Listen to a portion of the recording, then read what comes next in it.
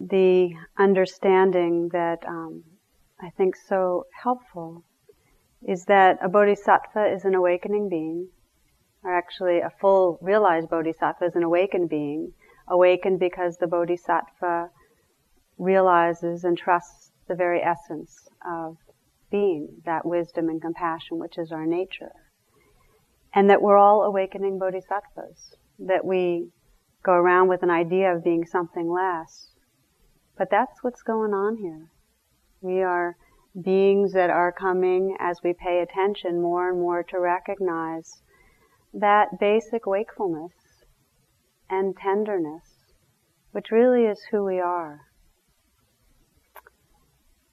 I like this story told by Kosho Uchiyama Roshi, and I'll share it with you. Behind a temple there was a field where there were many squashes growing on a vine.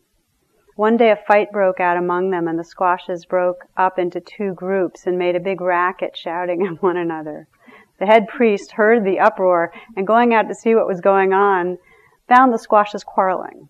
In his booming voice, the priest scolded them. He said, "Hey, squashes, what are you doing out there fighting? Everybody, meditate. You meditate right now." The priest taught them how to meditate. Now fold your legs like this, and I try to imagine these squash folding their legs. Okay, fold your legs like this and sit up and straighten your back and neck. And while the squashes were meditating in the way the priest had taught them, their anger subsided and they settled down. Then the priest quietly said, "Everyone, please put your hand on top of your head." And when the squashes felt the tops of their heads, they found some weird string attached there, and it turned out to be a vine that connected them all together. "Hey, this is really strange," the squashes said. "Here we've been arguing when actually we're all tied together and living just one life. What a mistake.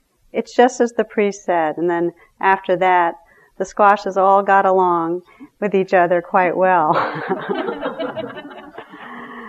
So I thought this could help us be emissaries for world peace. We'll teach everyone to, But really, if a squash can do it, so can we. And there's that sense that, in the inner stillness that the squashes came to through sitting quietly together, it really allowed them to recognize their interconnectedness. And sometimes the word connectedness itself, what does that really mean? And I think we can understand it in the simplicity of when we really pay attention, we belong to awareness. Awareness is our essence. And that's for all of us. And these lives, these temporary forms, all made of the same elements, all rigged to have similar moods given certain circumstances, all facing loss, all with pain and pleasure, absolutely part of our nature, and then the reactions that create suffering, we're all the same. When we pay deep attention, what is revealed is our humanness, the truth of this conditioning, and also the sacred, that attention, that awareness that really is our source. When we pay attention to each other, that's what we experience, when we really pay attention. So as we near the end of a retreat, I really love spending some time exploring perhaps the most compelling question to many of us, which is, how can we take what reveals itself when we pay attention, this quality of connectedness and the care that naturally arises, and really infuse our relationships with it? How can we live that out in our relationships with each other? Many of you know the Rilke line, "I live my life in widening circles that reach out across the world. I may never complete the last one, but I give myself to it." So we open the field of attention in this way, to sense this belonging, to widening circles. And we do it at the end of the retreat, and we also, as you know, have done it each night when we sense that we've been practicing, but our efforts are not to liberate a separate self.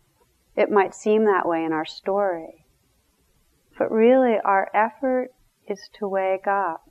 And as we wake up to sense our belonging, and there's a natural care to be of benefit to others. It's natural. So this is the Bodhisattva path, the sweetness of that. And I noticed in interviews today that whenever there had been a sense of really paying attention within, there was a tenderizing that happened that then extended naturally to the other people that were perhaps involved in the situation. And when it's not like that, when we're cut off, we suffer.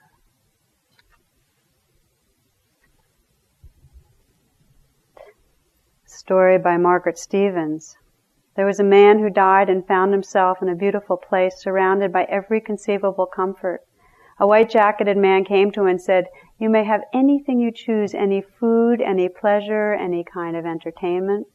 The man was delighted, and for days he sampled all the delicacies and experiences of which he had dreamed on earth. But one day he grew bored with it all, and calling an attendant to him, he said, "I'm tired of all this. I need something to do. I'd like to be able to help out in some way. What can you offer me?" The attendant sadly shook his head and replied, "I'm sorry, sir, that's the one thing we can't do for you. There's no way for you to be of help here." To which the man answered, "That's a fine thing. I might as well be in hell." The attendant said softly, "Where do you think you are?"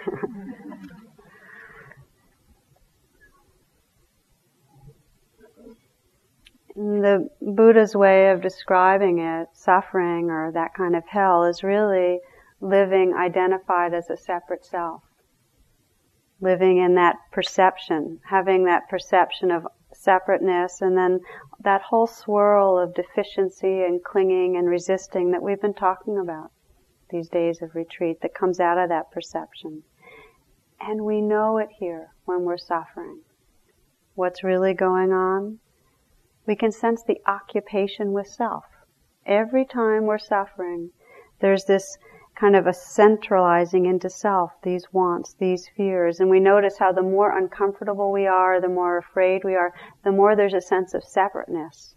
And my story and my drama just fills the whole universe.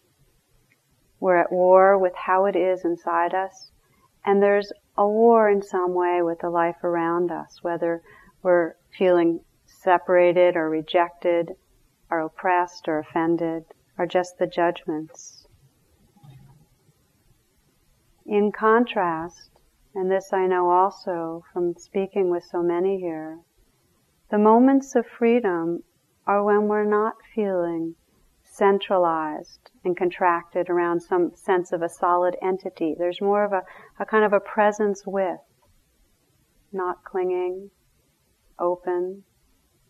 Often there's a sense of the kindnesses that are being exchanged between one another, not in words, not in looks, but just in the sense of the consideration and kind of presence we've been offering each other.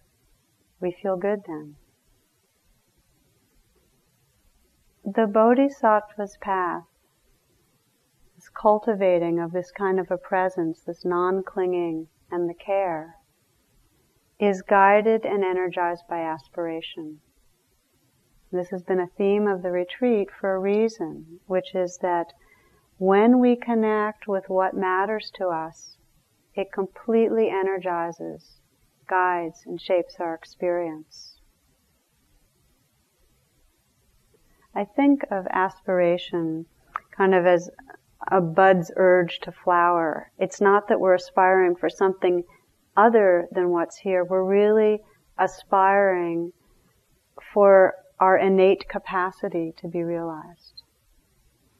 We're aspiring for what is our nature. There's a circularity to aspiration when it's pure and true.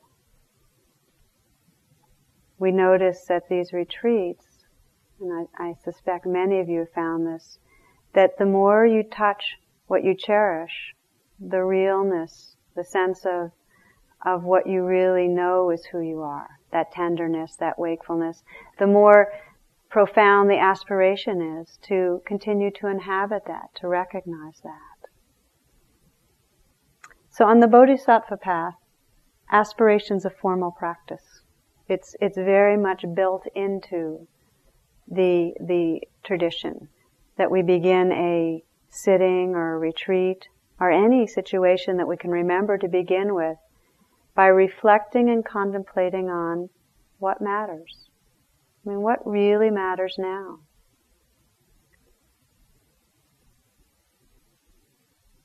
You can, as you sit and listen tonight, even at this juncture right now, just sense for yourself, and you might just let your attention go inward. What is your aspiration for listening tonight, for being in this talk, in this particular setting? And take some moments to ask that question and drop in a very genuine way to what's true for you. What's the possibility that you might open to?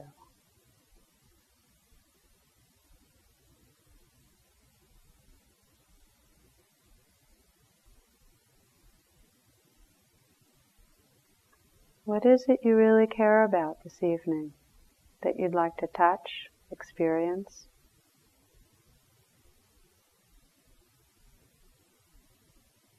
And can recognizing this guide you in how you're present?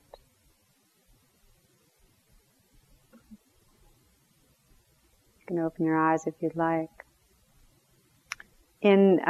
Traditionally, the Bodhisattva's aspiration has kind of two components, and while they really form one aspiration, I think it's really useful to reflect on them separately, and I'd like to do that tonight in a very kind of immediate way.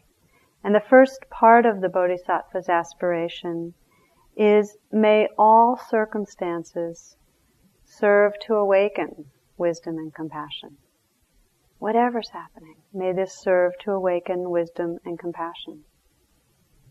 And the second part, the more well-known part, is, and may this life be of benefit to all beings. There's different language for it, but the thrust is, may this life, may my efforts, may my moments be of benefit. So let's take the first part. Just this reflection on, may all circumstances, whatever is happening, the difficulties, the beauty, may this serve wisdom and compassion, the awakening. And I know for me that, especially when I hit a wall in my life, when things are really, really hard, I'm anticipating major loss, that's usually when it is, that it throws me into that aspiration. It's like, this is so bad, may it serve something? Is that feeling? But actually what's underneath that has a little bit of a desperate kind of edge, but what's underneath it is an intuition that the very nature of suffering, if I can pay attention, it's like the fire and the heat that actually creates a diamond, the very nature of suffering when we pay attention is to awaken us to the very source of who we are, if we pay attention. So when I say that aspiration of myself, may this please serve awakening, it actually mobilizes me, it directs my attention so that I actually have the energy to pay attention. It's interesting to me that the Pali word viriya, V-I-R-I-Y-A, it means effort. But one of the translations, which I think is really valuable for viriya, is heart or courage. That what really our effort is a quality of spirit, it's kind of a vital force or energy that comes from a kind of bravery to face obstacles without shrinking from them. That really this is the path of the Bodhisattva. It's a very courageous path. Because the given is that if we are going to put aside our distractions and really face what's here, it's challenging. Now the understanding is that there's a wise way of doing that, and it's not always compassionate or valuable to completely lean into traumatic fear, for instance. And yet the underlying intention can still be this aspiration. May these circumstances serve awakening. May I bring this quality of viriya, of heart and of courage, to not pull back, to not pull away. The challenge, what happens to us, you can see it here. I mentioned the other night, it's kind of like we need lag time because we get locked into reactivity and we forget the possibility of the moment. When we first get hit up by strong physical pain or discomfort, when we first sense that surge of anxiety that something's going to go wrong, when we first feel insulted or offended, we don't immediately go, oh, may this serve to awaken. That just doesn't happen for most of us. Usually, we go, oh shit, on some level. We don't like it and we wish it away. And we have each have our own strategies for getting rid of it. Bottom line is, we think something's wrong. I think Philip said it beautifully the other night when he talked about suffering, is that we are habituated to thinking when things are difficult that it's a mistake in some way. It shouldn't be that way. One friend of mine described that when he's sick, sometimes it takes him hours to realize that he's thinking it shouldn't be this way. It just is what it is. Yesterday it was raining, today, or the day before. These last 2 days it's been sunny. It just is. So we lock into something's wrong, usually something's wrong with me, and it obscures the possibility of awakening.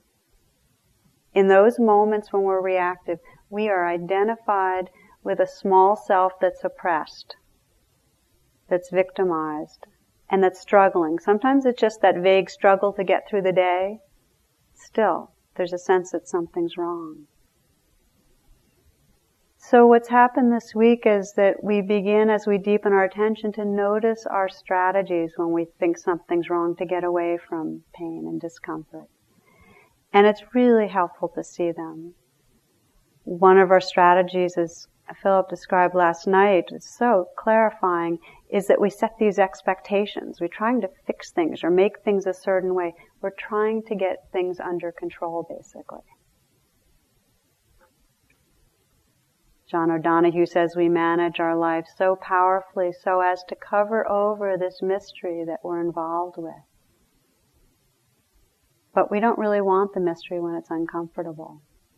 So we have these different strategies. Mostly we keep spinning these endless stories about what we expect, what we don't want, how we're going to make it different. We do a lot of trying to move around to make things better in our minds and our bodies. And we do a lot of blaming. We aim a lot of blame. We aim it at God in general, how the world is, or at our own selves, or at each other.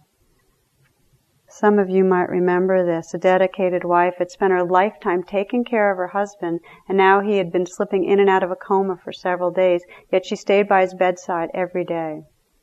When he came to his senses, he motioned for her to come near him. As she sat by him, he said, "Do you know what? You have been with me all through the bad times. When I got fired, you were there to support me.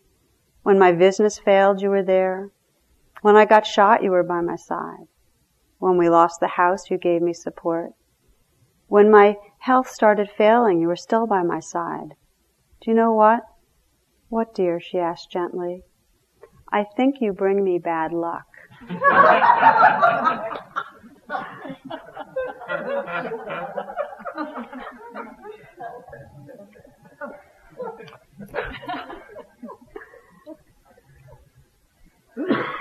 We ward off other people's suffering too. We use the same strategies in a way that it's hard to be with. You can sense your reaction to a person is, I don't want to be with that. It's usually not wanting to be with their suffering, their fear, their hurt. So we put it at a distance, and again we do that kind of blaming, in some way making them an other that we don't really have to relate to. My mother, right before I left for retreat, called me. She knows that I kind of scan around for good cartoons, etc. I pay for them when anybody sends them to me. Okay, a New Yorker. There's a man and a woman and they're faced off defiantly, and he's saying to her, yeah, well, the Dalai Lama never had to deal with your whining.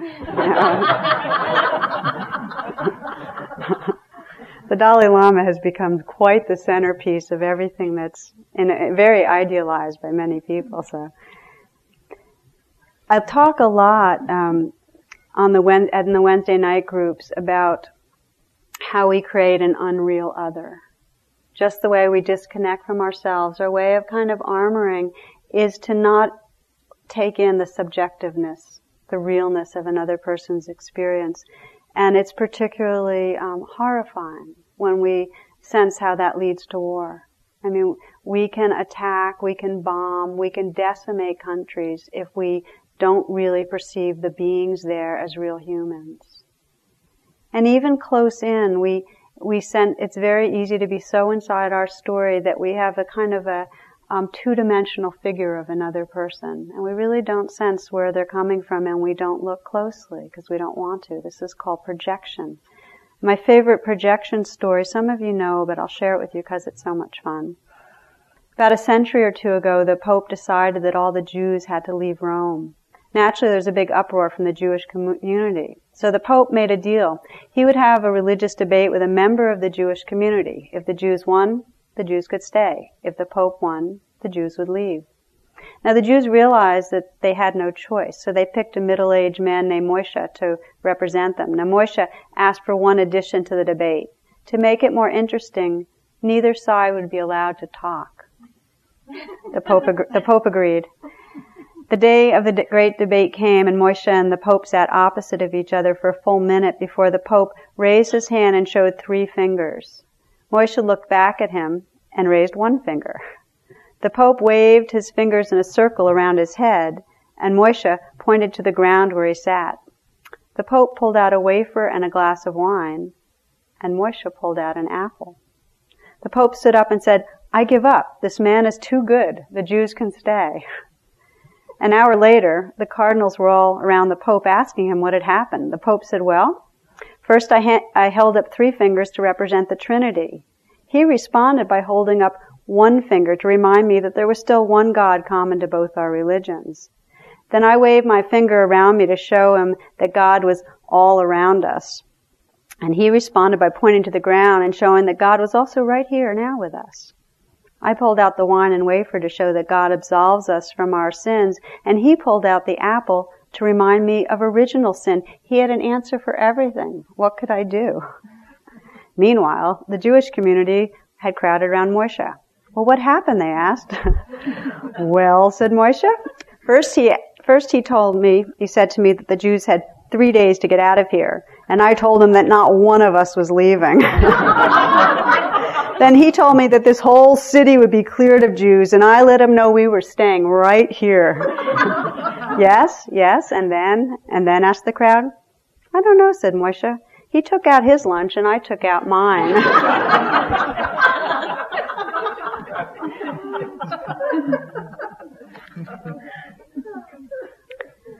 When we don't look to see who's there or what's happening, when we don't look inside ourselves, when we ignore what's here, then we create a story about it, and the story usually says, something's wrong with me, I'm falling short, things are going to keep going wrong. When we don't look at another, we very quickly lock them into the enemy, and if not the enemy, an other that really won't care and won't understand. I mentioned the other night the 2 things we most long for. We want to be seen. We want to be understood and cared for. And yet, if we don't pay deep attention to ourselves and each other, there's a lot of mistrust. I found so much that what I love so much about this practice is that just simply by paying attention, if that's all we do as best as we're able, thank you very much, what we need to pay attention to, what really wants our acceptance, what wants to be included, will reveal itself. It has its own timetable. We can't force it and we don't need to. So there's a matter of patience. But if we're willing to pay attention, in the light of awareness, whatever needs to be re-acknowledged, that needs to be attended to, that needs care, will present itself. I've noticed just this week with several people how in the moments that what was there really shown itself, the sadness, the feeling of rejection, the feeling of having lived for so many decades believing stories of something's wrong, I'm unlovable, that there were moments when that suffering became really, really clear, of a kind of freedom, like, oh yeah, that I am suffering. There is an immediate tenderizing when we register, truly register, that we're suffering. It's kind of, I sense it kind of like feeling what's going on and having that inner sense of, ouch, this hurts. It's that simple. It's like really getting it that we're hurting. If we do, and then we say, well, how do we want to relate to this? We want to be caring. If I said to somebody, well, what is that hurt, scared place want? It wants care. We move towards that tenderness when we can recognize suffering.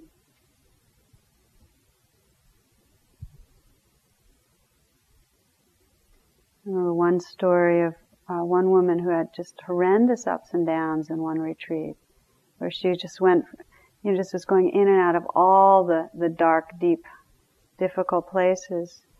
And at the end of the retreat, her report was, well, the joy is in just getting real. That there is a joy, and a joy doesn't mean happy, happy. A joy means a sense of really coming home into a wholeness, where we sense we're really including what's here.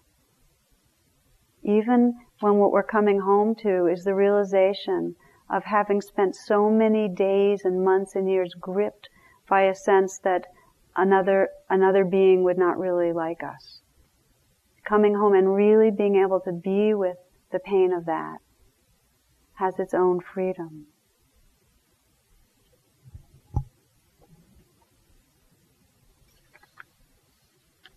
In the moments that we're no longer ignoring or fixing or in some way pushing away the woundedness and the pain that's here, in those moments we shift our relationship with suffering. In those moments, rather than being the small self that is absolutely organized around avoiding and controlling, we enlarge to become the awareness that can regard what's there tenderly. Rumi writes, don't turn away. Keep your gaze on the bandage place. That's where the light enters you.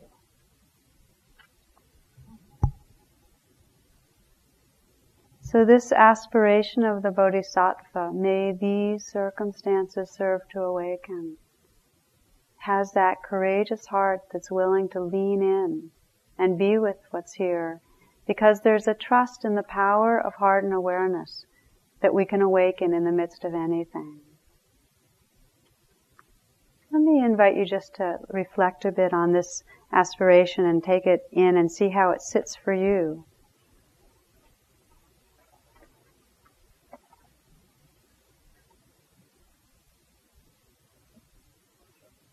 You might begin by sensing in your life right now what's challenging. What are the difficult circumstances? We all have something that's in some way that we would wish away, or that we are having a hard time with, are concerned about. Sometimes it's for someone else, on someone else's behalf.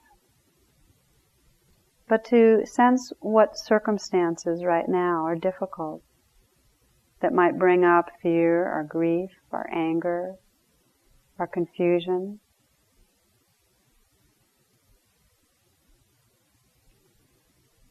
And just for a moment, reflect on how you're relating to this. Without any judgment, just reflect. Do you ignore it? Do you wish it away? Are you habitually trying to fix things? Is there some blaming of yourself or others? Judgment?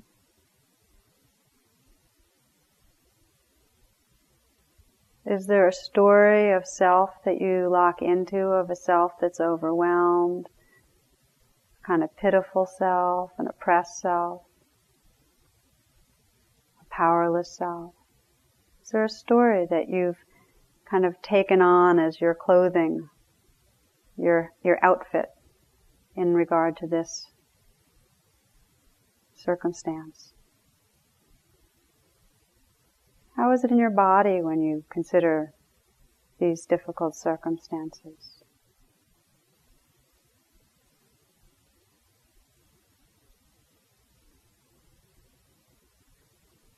And then just to explore this aspiration, may these circumstances awaken this heart and mind. May they allow me to touch my natural wisdom and compassion. Just to sense that as a prayer.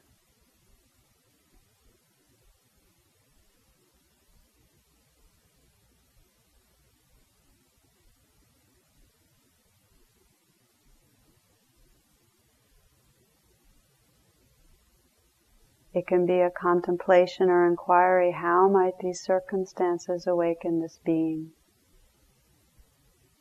But just to notice how your relationship to the experience might shift when there's a sincere prayer that it serves freedom, awakening.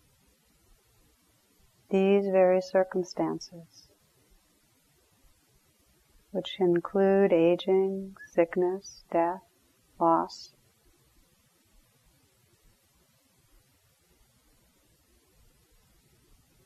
Okay, now come on back. It's said that the ground of Buddhism is compassion, and the ground of compassion is compassion towards ourselves.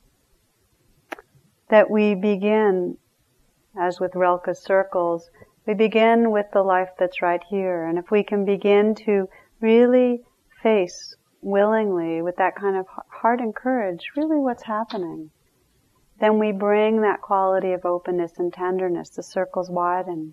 And our aspiration quite naturally is, may this life be of benefit. We just care.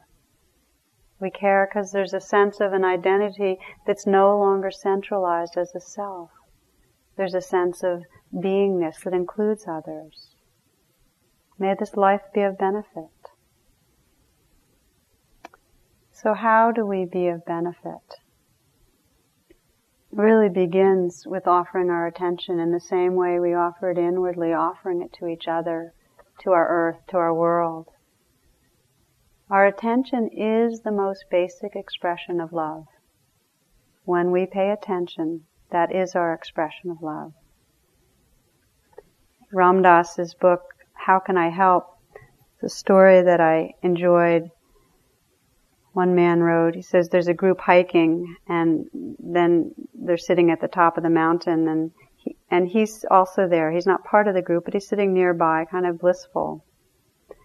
And he says, a stranger suddenly appeared next to me, sat down, and immediately started to describe this problem he was going through. By the time I'd pulled myself out of the higher realms, he'd already detailed the whole drama, the cast of characters, and the decisions he was facing. I hadn't gotten a bit of it. Nothing. Nobody. Moreover, it was much too late to ask him to run it all down once more, because he would have felt justifiably pretty uncomfortable. So there I was, intimate confidant to a deep problem, without the slightest idea of who was who and who had done what to whom. And my first reaction was to laugh hysterically. It was one of those great human condition moments. But this guy was obviously in distress and looking for a kindly pair of ears, so I picked up as best as I could. To my continued amazement, none of the details became any clearer as we walked down the mountain. I kept hoping I'd find out who she really was and what he had actually done. No such luck.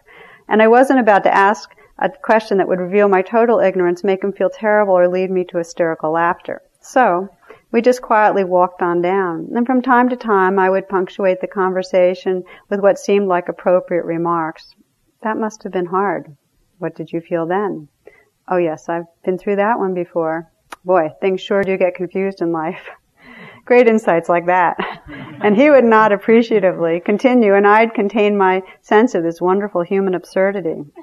Meanwhile, I was growing increasingly fond of this guy and feeling great empathy for his problem, whatever it was. When we reached the bottom of the hill, he stopped for a moment and then suddenly embraced me. I just want you to know how incredibly helpful you've been, he said. You're one of the most understanding, compassionate people I've ever met. Do you think we could have another conversation like this again? I was dumbfounded. It was one of the great moments in my life. Sure, I said, I'd love to. And he walked off to join some other people, a number of whom kept coming up to me during the day saying, "What did you tell Eddie? He's just so grateful to you. He says you're wonderful."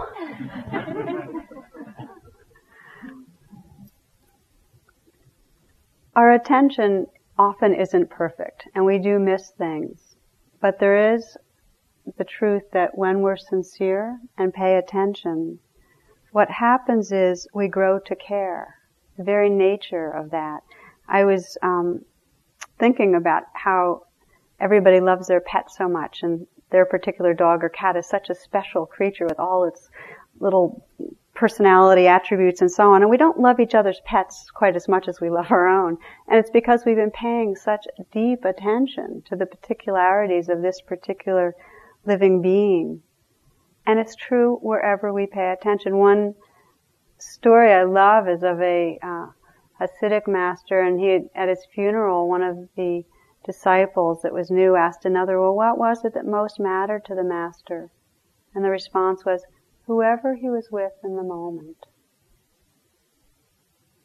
When we look closely, no matter how much we feel judgment or hate or distance, if we really, really pay attention, we come to care. I heard a couple of years ago about there's that project to save gorillas, and one of the findings scientifically they found is that monkeys can remember early life experiences. And so in this California laboratory, one of the chimps' name was Mike, and his life history was that he was orphaned and his mother was butchered when he was young.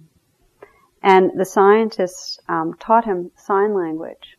And in this article, it was just so amazing to hear how they taught Mike sign language, and he was able to describe to them how he felt when his mom was butchered. And the relationship became so deep, and they could pay attention and really sense the truth of this being, the subjectiveness. We don't catch that so often because we live in our story about what's going on for the other person.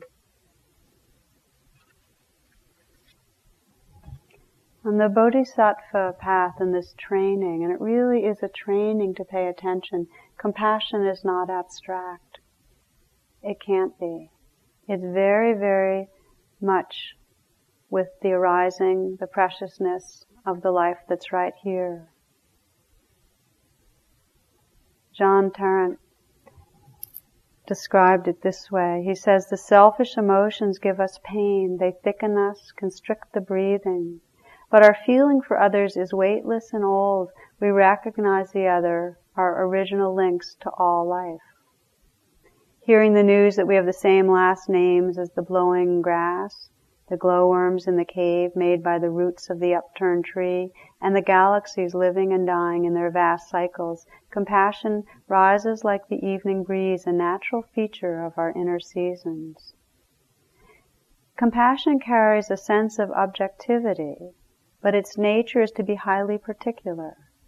In this way, it carries our spiritual recognition into the soul's domain of love that has a body.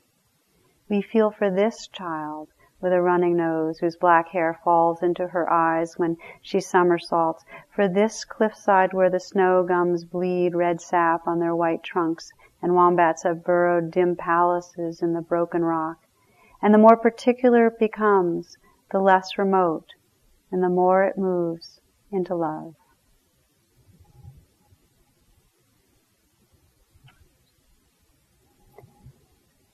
Actually, let me just say, there's something at the beginning of that I think is important, which is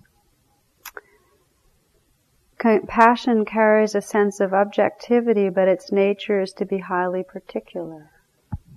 And I say that because while it's highly particular, we hear a story about a chimp and really can feel the care for that creature, that being.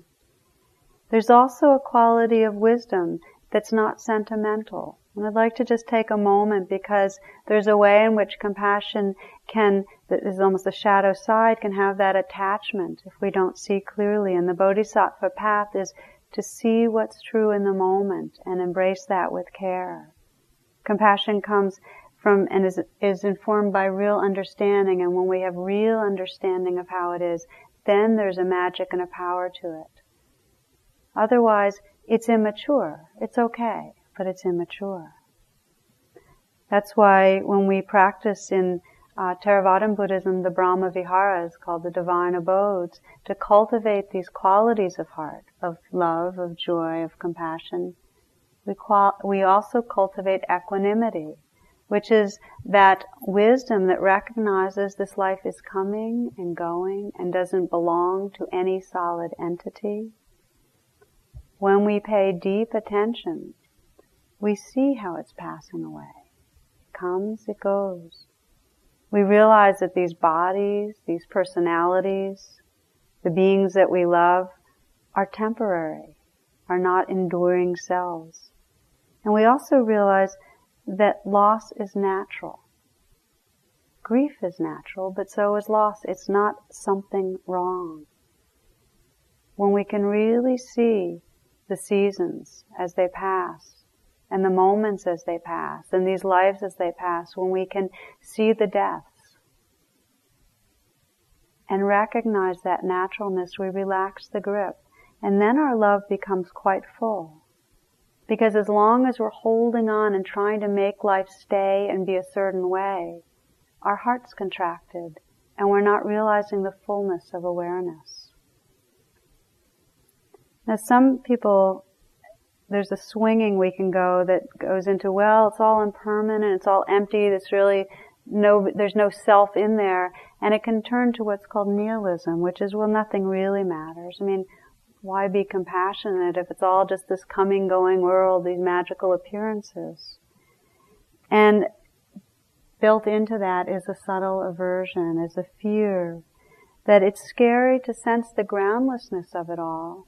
There really is no self here, and yet absolutely love the preciousness of this life that appears and goes, this fleeting life. Japanese poet Issa. This world of dew is only a world of dew, and yet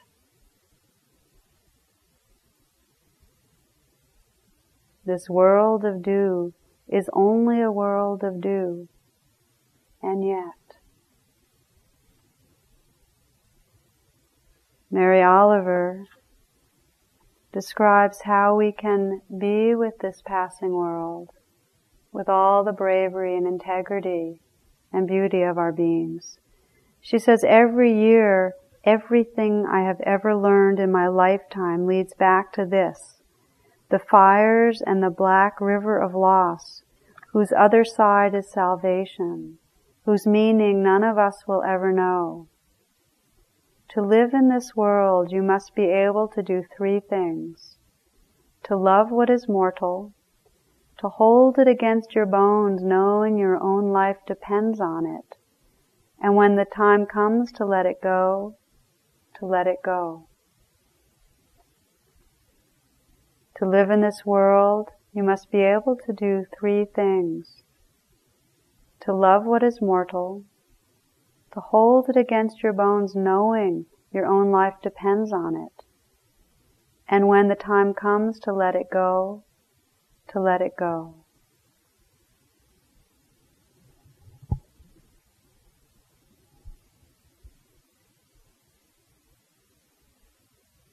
To love what is mortal, to love each expression of this fleeting life, the mysterious web of life, the beings, the animals, the trees, the sounds, to really love what arises and to let go.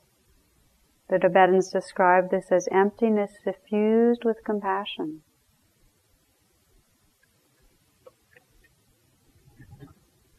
So this is really our practice here, moment by moment, to fully touch what we experience, to really live the moments, and yet with an open hand to let them come and let them go, to let them be released into awareness and tenderness. Now what happens is, because they feel so personal, when the arising moment is one of fear, when the arising moment is one where we hear that message again, something's wrong with me, and there's that grip, it helps to feel the poignancy of that, to feel the insecurity or the loneliness or fear, and to remember how many others suffer in the same way. We widen the circles. It becomes less personal. It's a beautiful reflection. If you sit in here and you let yourself open fully to what's happening, and also know it's guaranteed there are going to be others, that their bodies and hearts and minds have similar contractions, we begin to sense this really as how life lives through us, the conditioning. Poet Adrienne Rich says this: "The problem unstated until now is how to live in a damaged body in a world where pain is meant to be gagged, uncured, ungrieved over. The problem is to connect, without hysteria, the pain of anyone's body with the pain of the world's body."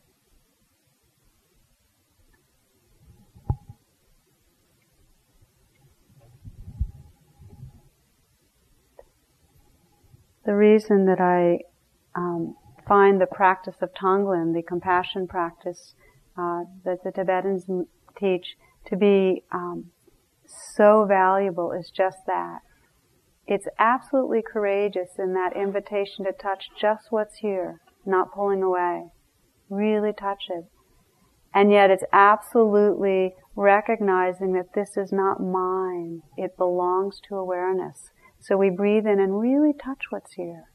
But we breathe out and really offer it into the awakened heart-mind.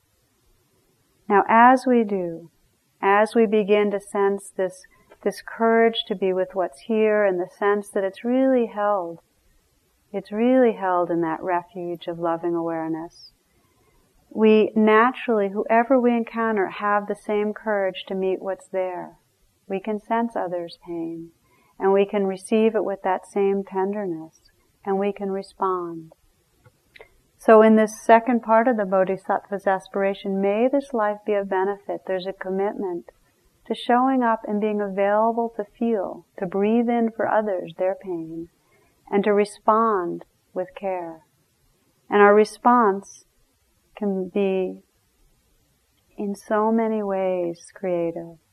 It could be a response of a smile or a prayer. It can be that bundle of wild flowers. It can be a reassurance, just a little reassurance of, I see you and I care. It can be material, it can be energy, it can be time. Story for you that just the power of giving a little bit in that way to another and how it changes lives. One day when I was a freshman in high school, I saw a kid from my class walking home from school. His name was Kyle, and he looked like he was carrying all of his books. I thought to myself, why would anyone bring home all his books on a Friday? He must really be a nerd. I had quite a weekend planned, parties, a football game. So I shrugged my shoulders and went on, but as I was walking, I saw a bunch of kids running toward him. They ran at him, knocking all his books out of his arms and tripping him, so he landed in the dirt. His glasses went flying, and I saw them land in the grass about 10 feet from him. He looked up, and I saw this terrible sadness in his eyes. My heart went out to him. So I jogged over to him, and as he crawled around looking for his glasses, I saw a tear in his eye. As I handed him his glasses, I said, Look, those guys are jerks. They should really get a life.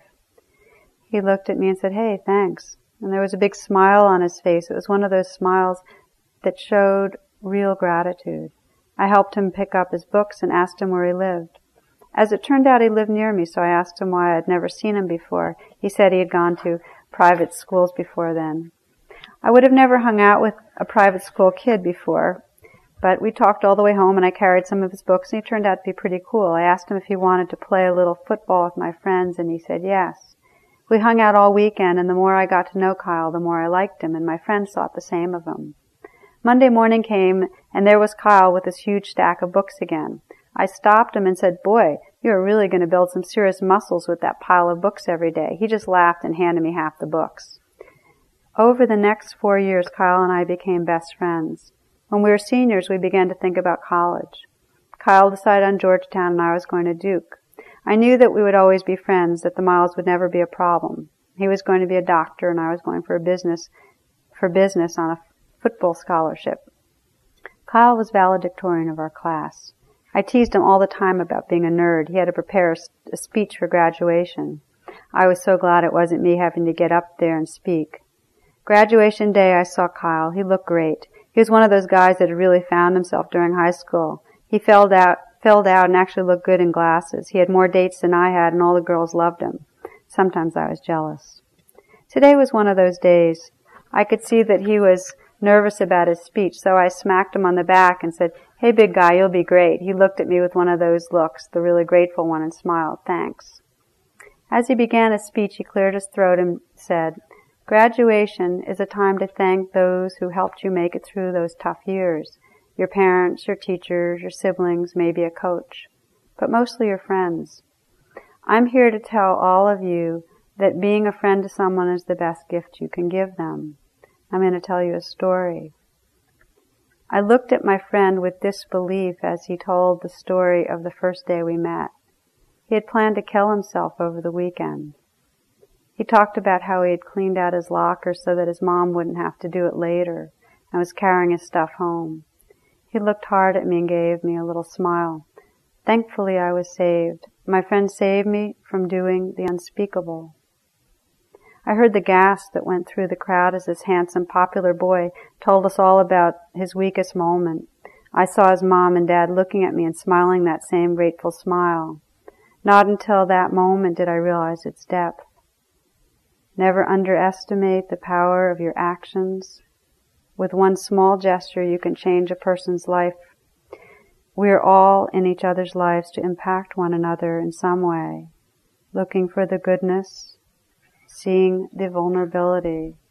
We discover our lives are inextricably linked.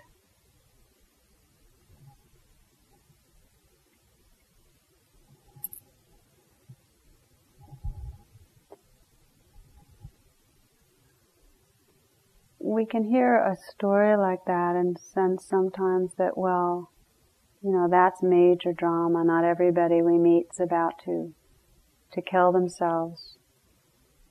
But the truth is, everybody that we meet at some point and often faces the reality that this life is insecure and the truth of how much loss there is. And that most people do struggle with a sense of being afraid that they're not lovable. Many do. Many of us. And if not all the time, at times. Most of us really want to be seen and want to be loved. I love this Hafiz. He says, admit something. Everyone you see, you say to them, love me. Of course, you do not do this out loud, otherwise someone would call the cops. Still, though, think about this. This great pull in us to connect. Why not become the one who lives with a full moon in each eye? The one that is always saying, with that sweet moon language, what every other eye in this world is dying to hear. Why not become the one who lives with a full moon in each eye, that is always saying, with that sweet moon language, what every other eye in this world is dying to hear.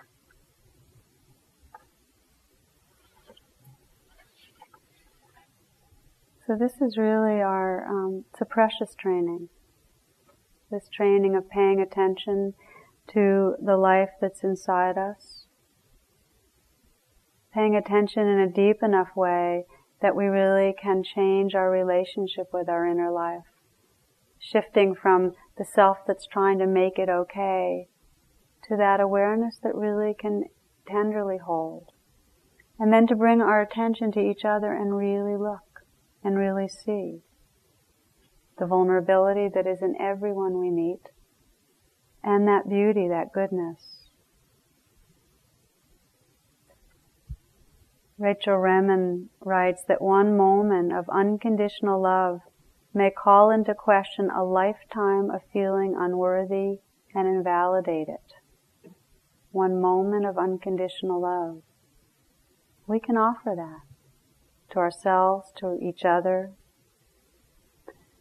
So the Bodhisattva's vows to meet whatever circumstances arise with that wish, may this serve wisdom, compassion, and that vow to work for the liberation of all beings. It can sound so grandiose.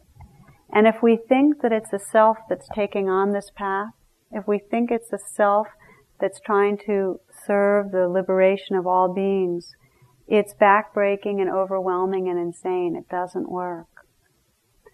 What makes these vows possible and powerful and beautiful is that as we discover our nature, the awareness and love that's here, the very ground of compassion that's here, we naturally have room for others.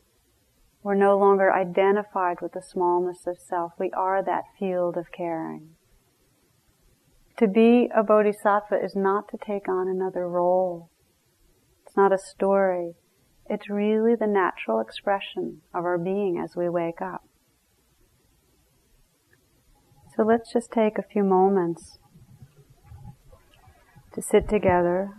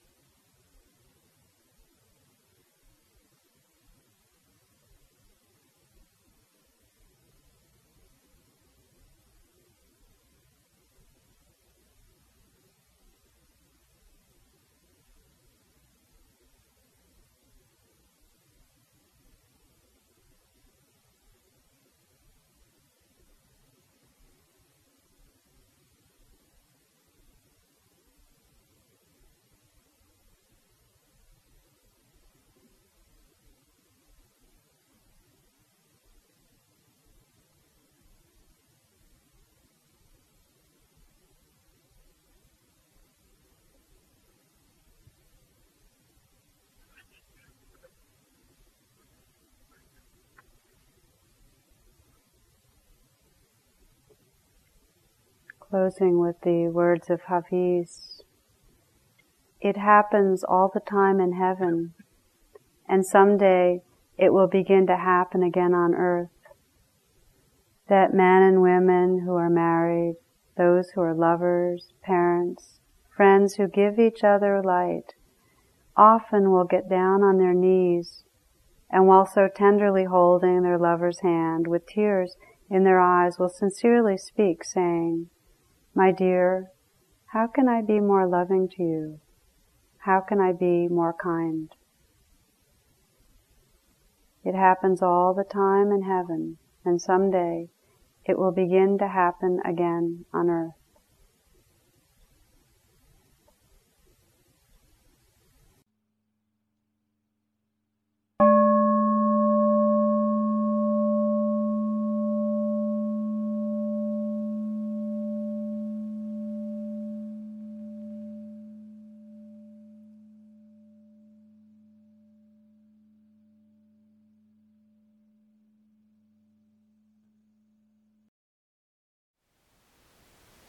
Thank you for listening. To learn how you can support the teachers and Dharma Seed, please visit dharmaseed.org/donate.